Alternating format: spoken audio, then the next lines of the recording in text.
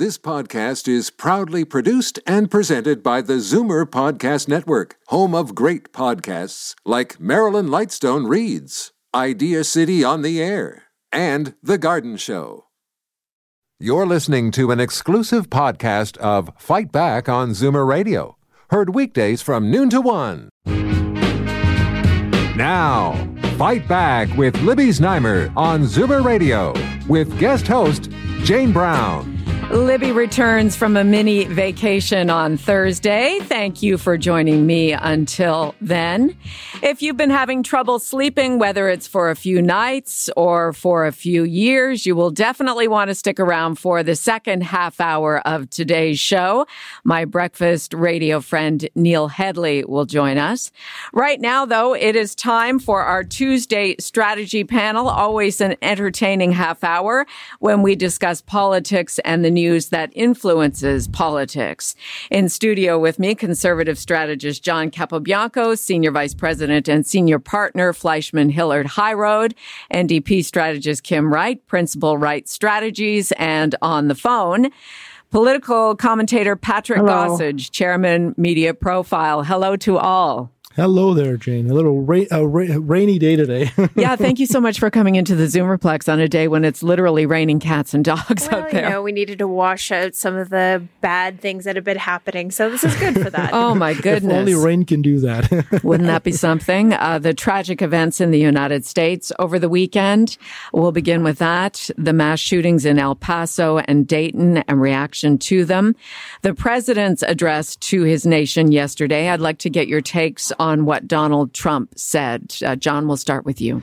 Well, first off, the tragedy in the U.S. and my heart goes to the families and friends and all those involved, because just having those the sort of mass shootouts that we saw sort of back to back within 24 hours of each other and really across the country is just unheard of and unthinkable. We don't experience that in Canada, so we can only imagine the kind of heart loss and pain that people are going through. So from that perspective, I think it's tough, but it also makes the president's comments even more poignant.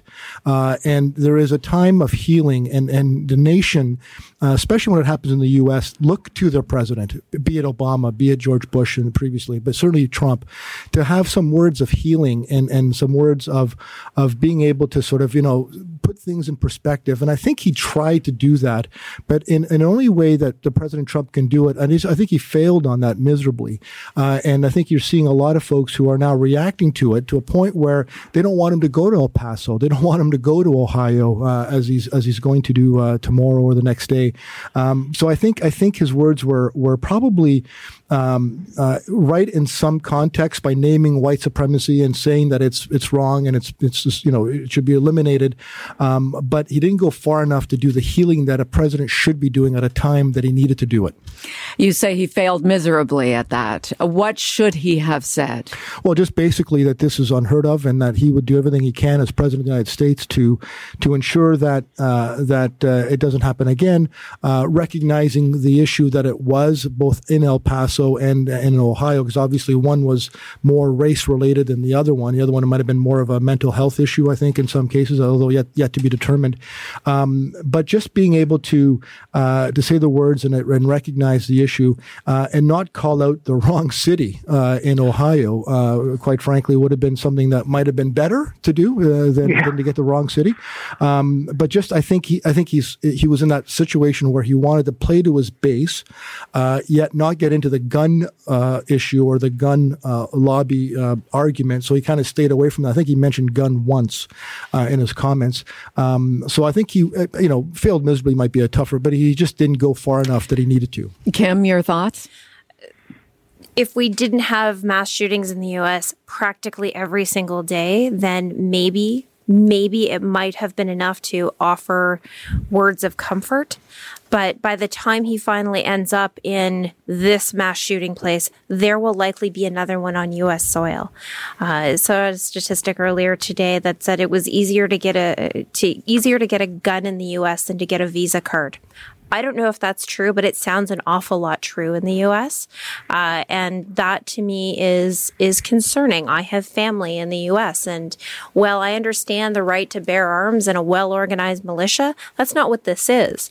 And when you start to look at the clips in the magazines that were being used in these shootings, those aren't for hunting animals. Those are for hunting people. And until we start wrapping our heads around that, and until there is political will to reinstate the bans they had pre-2004 and move forward on real comprehensive bans on guns and ammunition and all of the iterations therein, goodness, well, great, we don't have fully automatic weapons allowed in the U.S. By the time you put all of these improvised component pieces and straight off the shelf component pieces, they might as well be. They can shoot hundreds of bullets at a time. You can massacre people. I don't think we really can appreciate how much kids aren't worried about whether or not they're going to have a pimple or a prom date at school. They are literally wondering if they are going to survive the day. What kind of world is that? And I have a 5-year-old niece and a 2.5-year-old niece who live in New Orleans. That terrifies me about what the kind of world they're going to look into. Political leadership is required. And there is nothing more that makes me crazy in U.S. and in Canada politics of saying, wow, these are really hard conversations to be had. Sure they are, but it's political leadership. And it goes back to this episode of The West Wing that I frequently go back to. And we talk about these crimes and these shootings. And there was the character, Governor Ritchie, was like, crime, boy, I don't know. To which Jed Bartlett the president responded, just to be clear, crime, boy, I don't know, is exactly the time I decided to kick your ass. It's exactly the kind of leadership we actually need. And what did you think, Patrick Gossage, about the leadership that the U.S. president tried to offer yesterday? Well, I'm not as eloquent as my two panelists, but you know, I did think, and I watched Trump's remarks several times, and of course I've glued to CNN like a lot of political junkies are, and you know, it was an incredibly sad and horrifying story that was unraveling of Trump initially saying that he might look at background checks, which is about as far as he's gone in terms of putting any kind of, as my colleague said, political will into this issue. And then he of course changed his mind. And by the time he did his prepared talk, it really wasn't at all. John's absolutely right. It showed no leadership. It showed no conviction. It showed no desire to move on into this situation with any guts or determination to end what has really become a national tragedy. And you know, I think looking at it from the rest of the world, how stupid and Neanderthal America must look to people around the world in countries where, you know, there's a complete ban on these kinds of weapons and where, you know, crime rates and homicide rates have plummeted. I mean, it's not a miracle. The solution is not a miracle, and the lack of will and the strength of the NRA is just appalling in my view. And you know, it's easy to sit here in Canada and be a bit smug about it when we've had this terrible weekend ourselves. But, you know, on the other hand, we do have controls that are incredibly tighter than in the United States, not as tight as Australia or New Zealand or as Britain, but they're tight. And I think in the election they're going to get tighter. So that's something maybe we could talk about, because I think it's going to be an issue in this election. And I think what's happened in the States will trigger further discussion, obviously. So, you know, we can't escape the discussion, but I don't think we should be smug and self-righteous about it, frankly. Well, I think we need to rely on research as well. And if you're just joining us, it's our Tuesday strategy panel with John Capobianco, Kim Wright, Patrick Gossage. I'm Jane Brown for Libby Znaimer. And you're welcome to join in the conversation as well if you would like to add your comments or your viewpoints as we discuss the various items on the list. 416-360-0740, toll free 1-866-740-4740. 844-740. A lot of the blame, John, that the president put on these mass killings was on mental illness. And there is research, FBI-directed research, which shows the vast majority of these mass shootings, killings are not mental illness. Yeah. They are any number of other any other concerns for that individual, but they may not be mentally ill. In fact, they probably are not. But the U.S. president really spent the vast majority of his speech talking about that. Well, that and video games. Apparently. And I think, and bowling in Columbine. And bowling, for heaven's sakes. And I think on the issue of mental health, there's also stats that show that those that have a mental illness are likely to be victims, let alone those who are perpetuating the crimes themselves.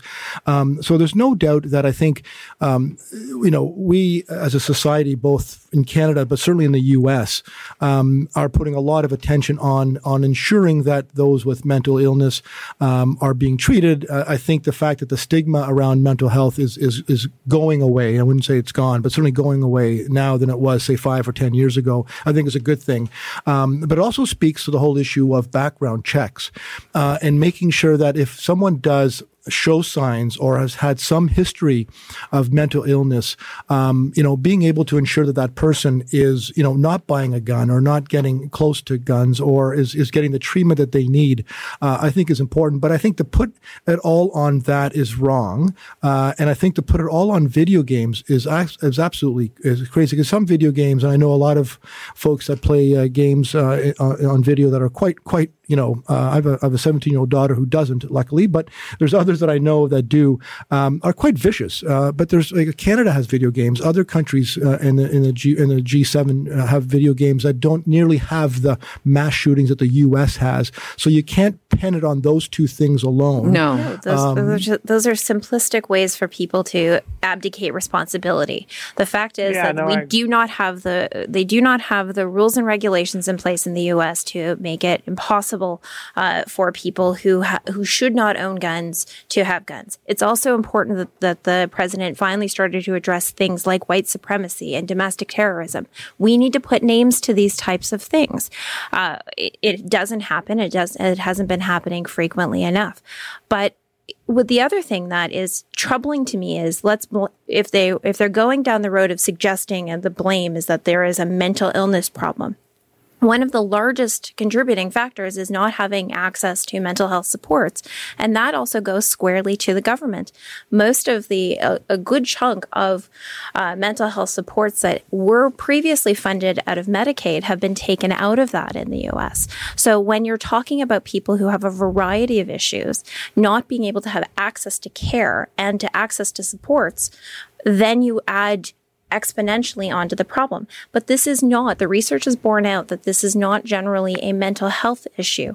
This is a whole bunch of other issues, many of which are too complicated to attack.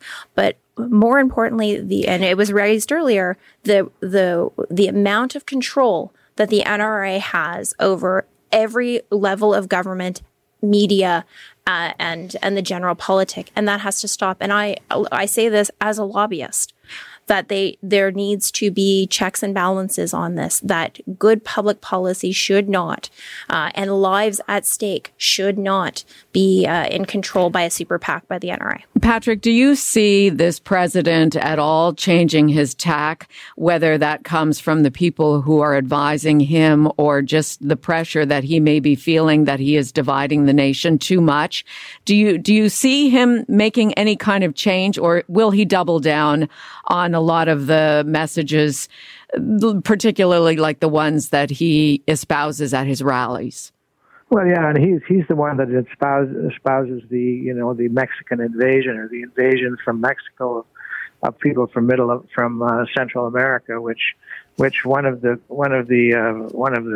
killers used on a great screed that he wrote on one of these sites.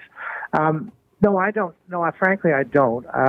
I think this is a tipping point, though, for legislators. I think the pressure is going to be enormous for legislators to force Trump's hand, whether they can or not, because he can always veto things. But, this could be a tipping point. Let's pray it is, because, it's so. I mean, it's time. How much can you put up with? And I was very struck by Obama getting involved in this and talking about the fact that words matter, and that what people say when people make racial and demeaning comments about minorities, it does empower people to commit these kinds of acts, and that leaders should be incredibly careful about what they say. And of course, Trump isn't. So I don't think he'll change a lot. I think he may change his blathering on about immigrants and racial minorities and the invasion, perhaps. I mean, maybe he'll see the light of day in that. But I don't think he'll change his tune or his actions greatly. Not if it gets him elected. No, and his core, he's very, very anxious to keep his core happy, and that core is not the kind of core that wants their guns touched. It's incredible the amount of weapons that are in the States, and don't go to Texas and get into an argument on the highway. You're liable to get shot.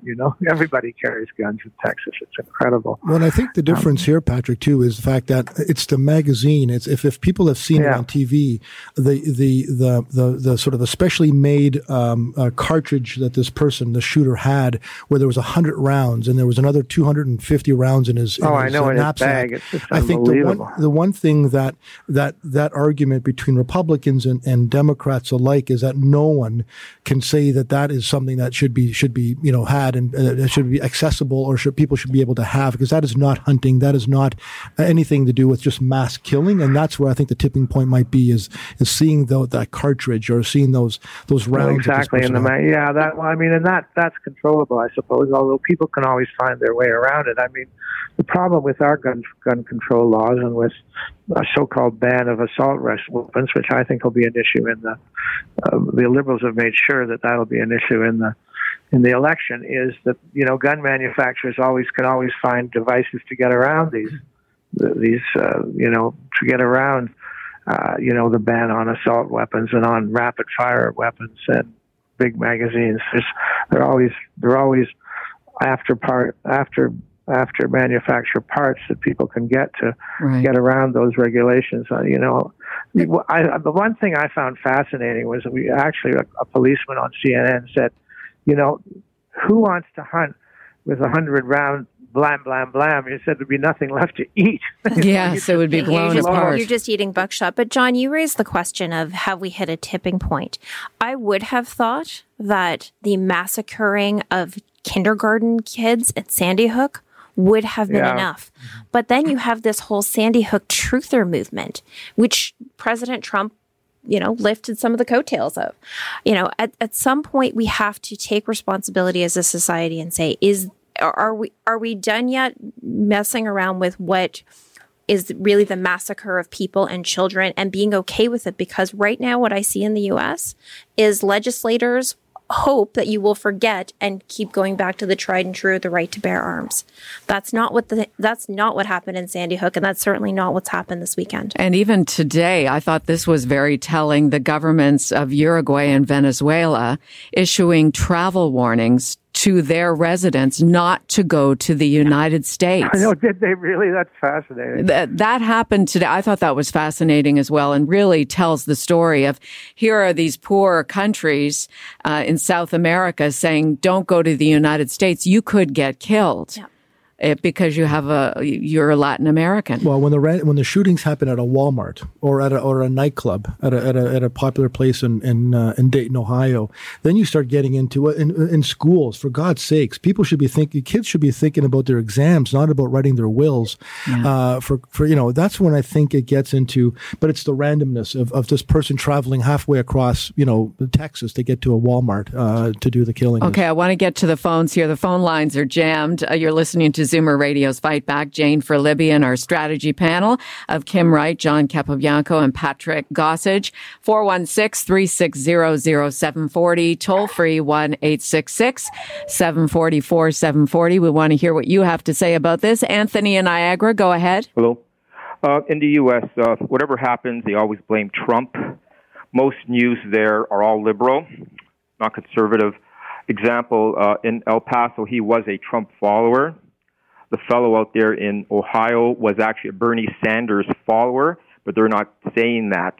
CNN will not say that, but Fox did say that, and plus another station out there in the South. All right, Anthony, thank you for that comment. This isn't a left or right issue anymore. Frankly, people have been let down in the U.S. by politicians of all political stripes not having the will to stand up to the NRA and to actually get this through. There have been so many jokes about this, so many commentaries in media, social media, movies over the years. At what point is enough enough? And I'm not sure where that tipping point actually comes.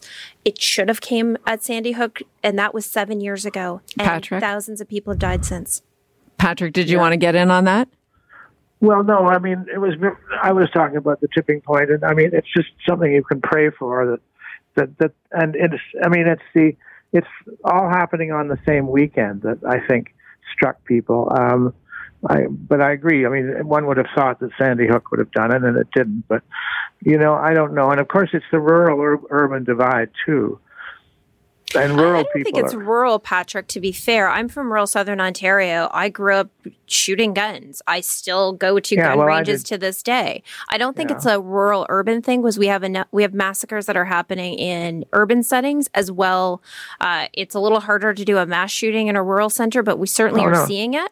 What we're seeing, however, is people who are finding communities or understandings in different platforms that need to be cracked down on. We've seen political leaders who amp up this rhetoric and then are surprised when President Trump, and let's be clear, when he started talking about the infestation of rats in Baltimore, and specifically pointing at Representative Elijah Cummings, and then not surprisingly, somebody broke into his house and ransacked it. There are consequences to words. Words matter. Oh no, that's the point. Yeah, well, exactly. But no, I was referring to where gun control advocates or gun lobbyists are strongest in rural areas in Canada and in the States. And then just the way the politics is designed in these two countries, they're very powerful. Okay, let's go to Darko in Etobicoke. Darko, what would you like to add? Yeah, I think 4 years ago you had access to these same kind of like weapons en masse, but for some reason, it's really increased exponentially. It's crazy when you look at the list if you go on Wikipedia on these mass shootings, how the frequencies increased so much in the last 10 years or so. So whether it's guns, mental illness, I think a lot of research has to be done into. But the interesting thing, I think, at the same time, is that the actual homicide rate peaked around 1980, and it's half of what it was. But these mass killings are like way out of whack to the decrease. In the actual homicides.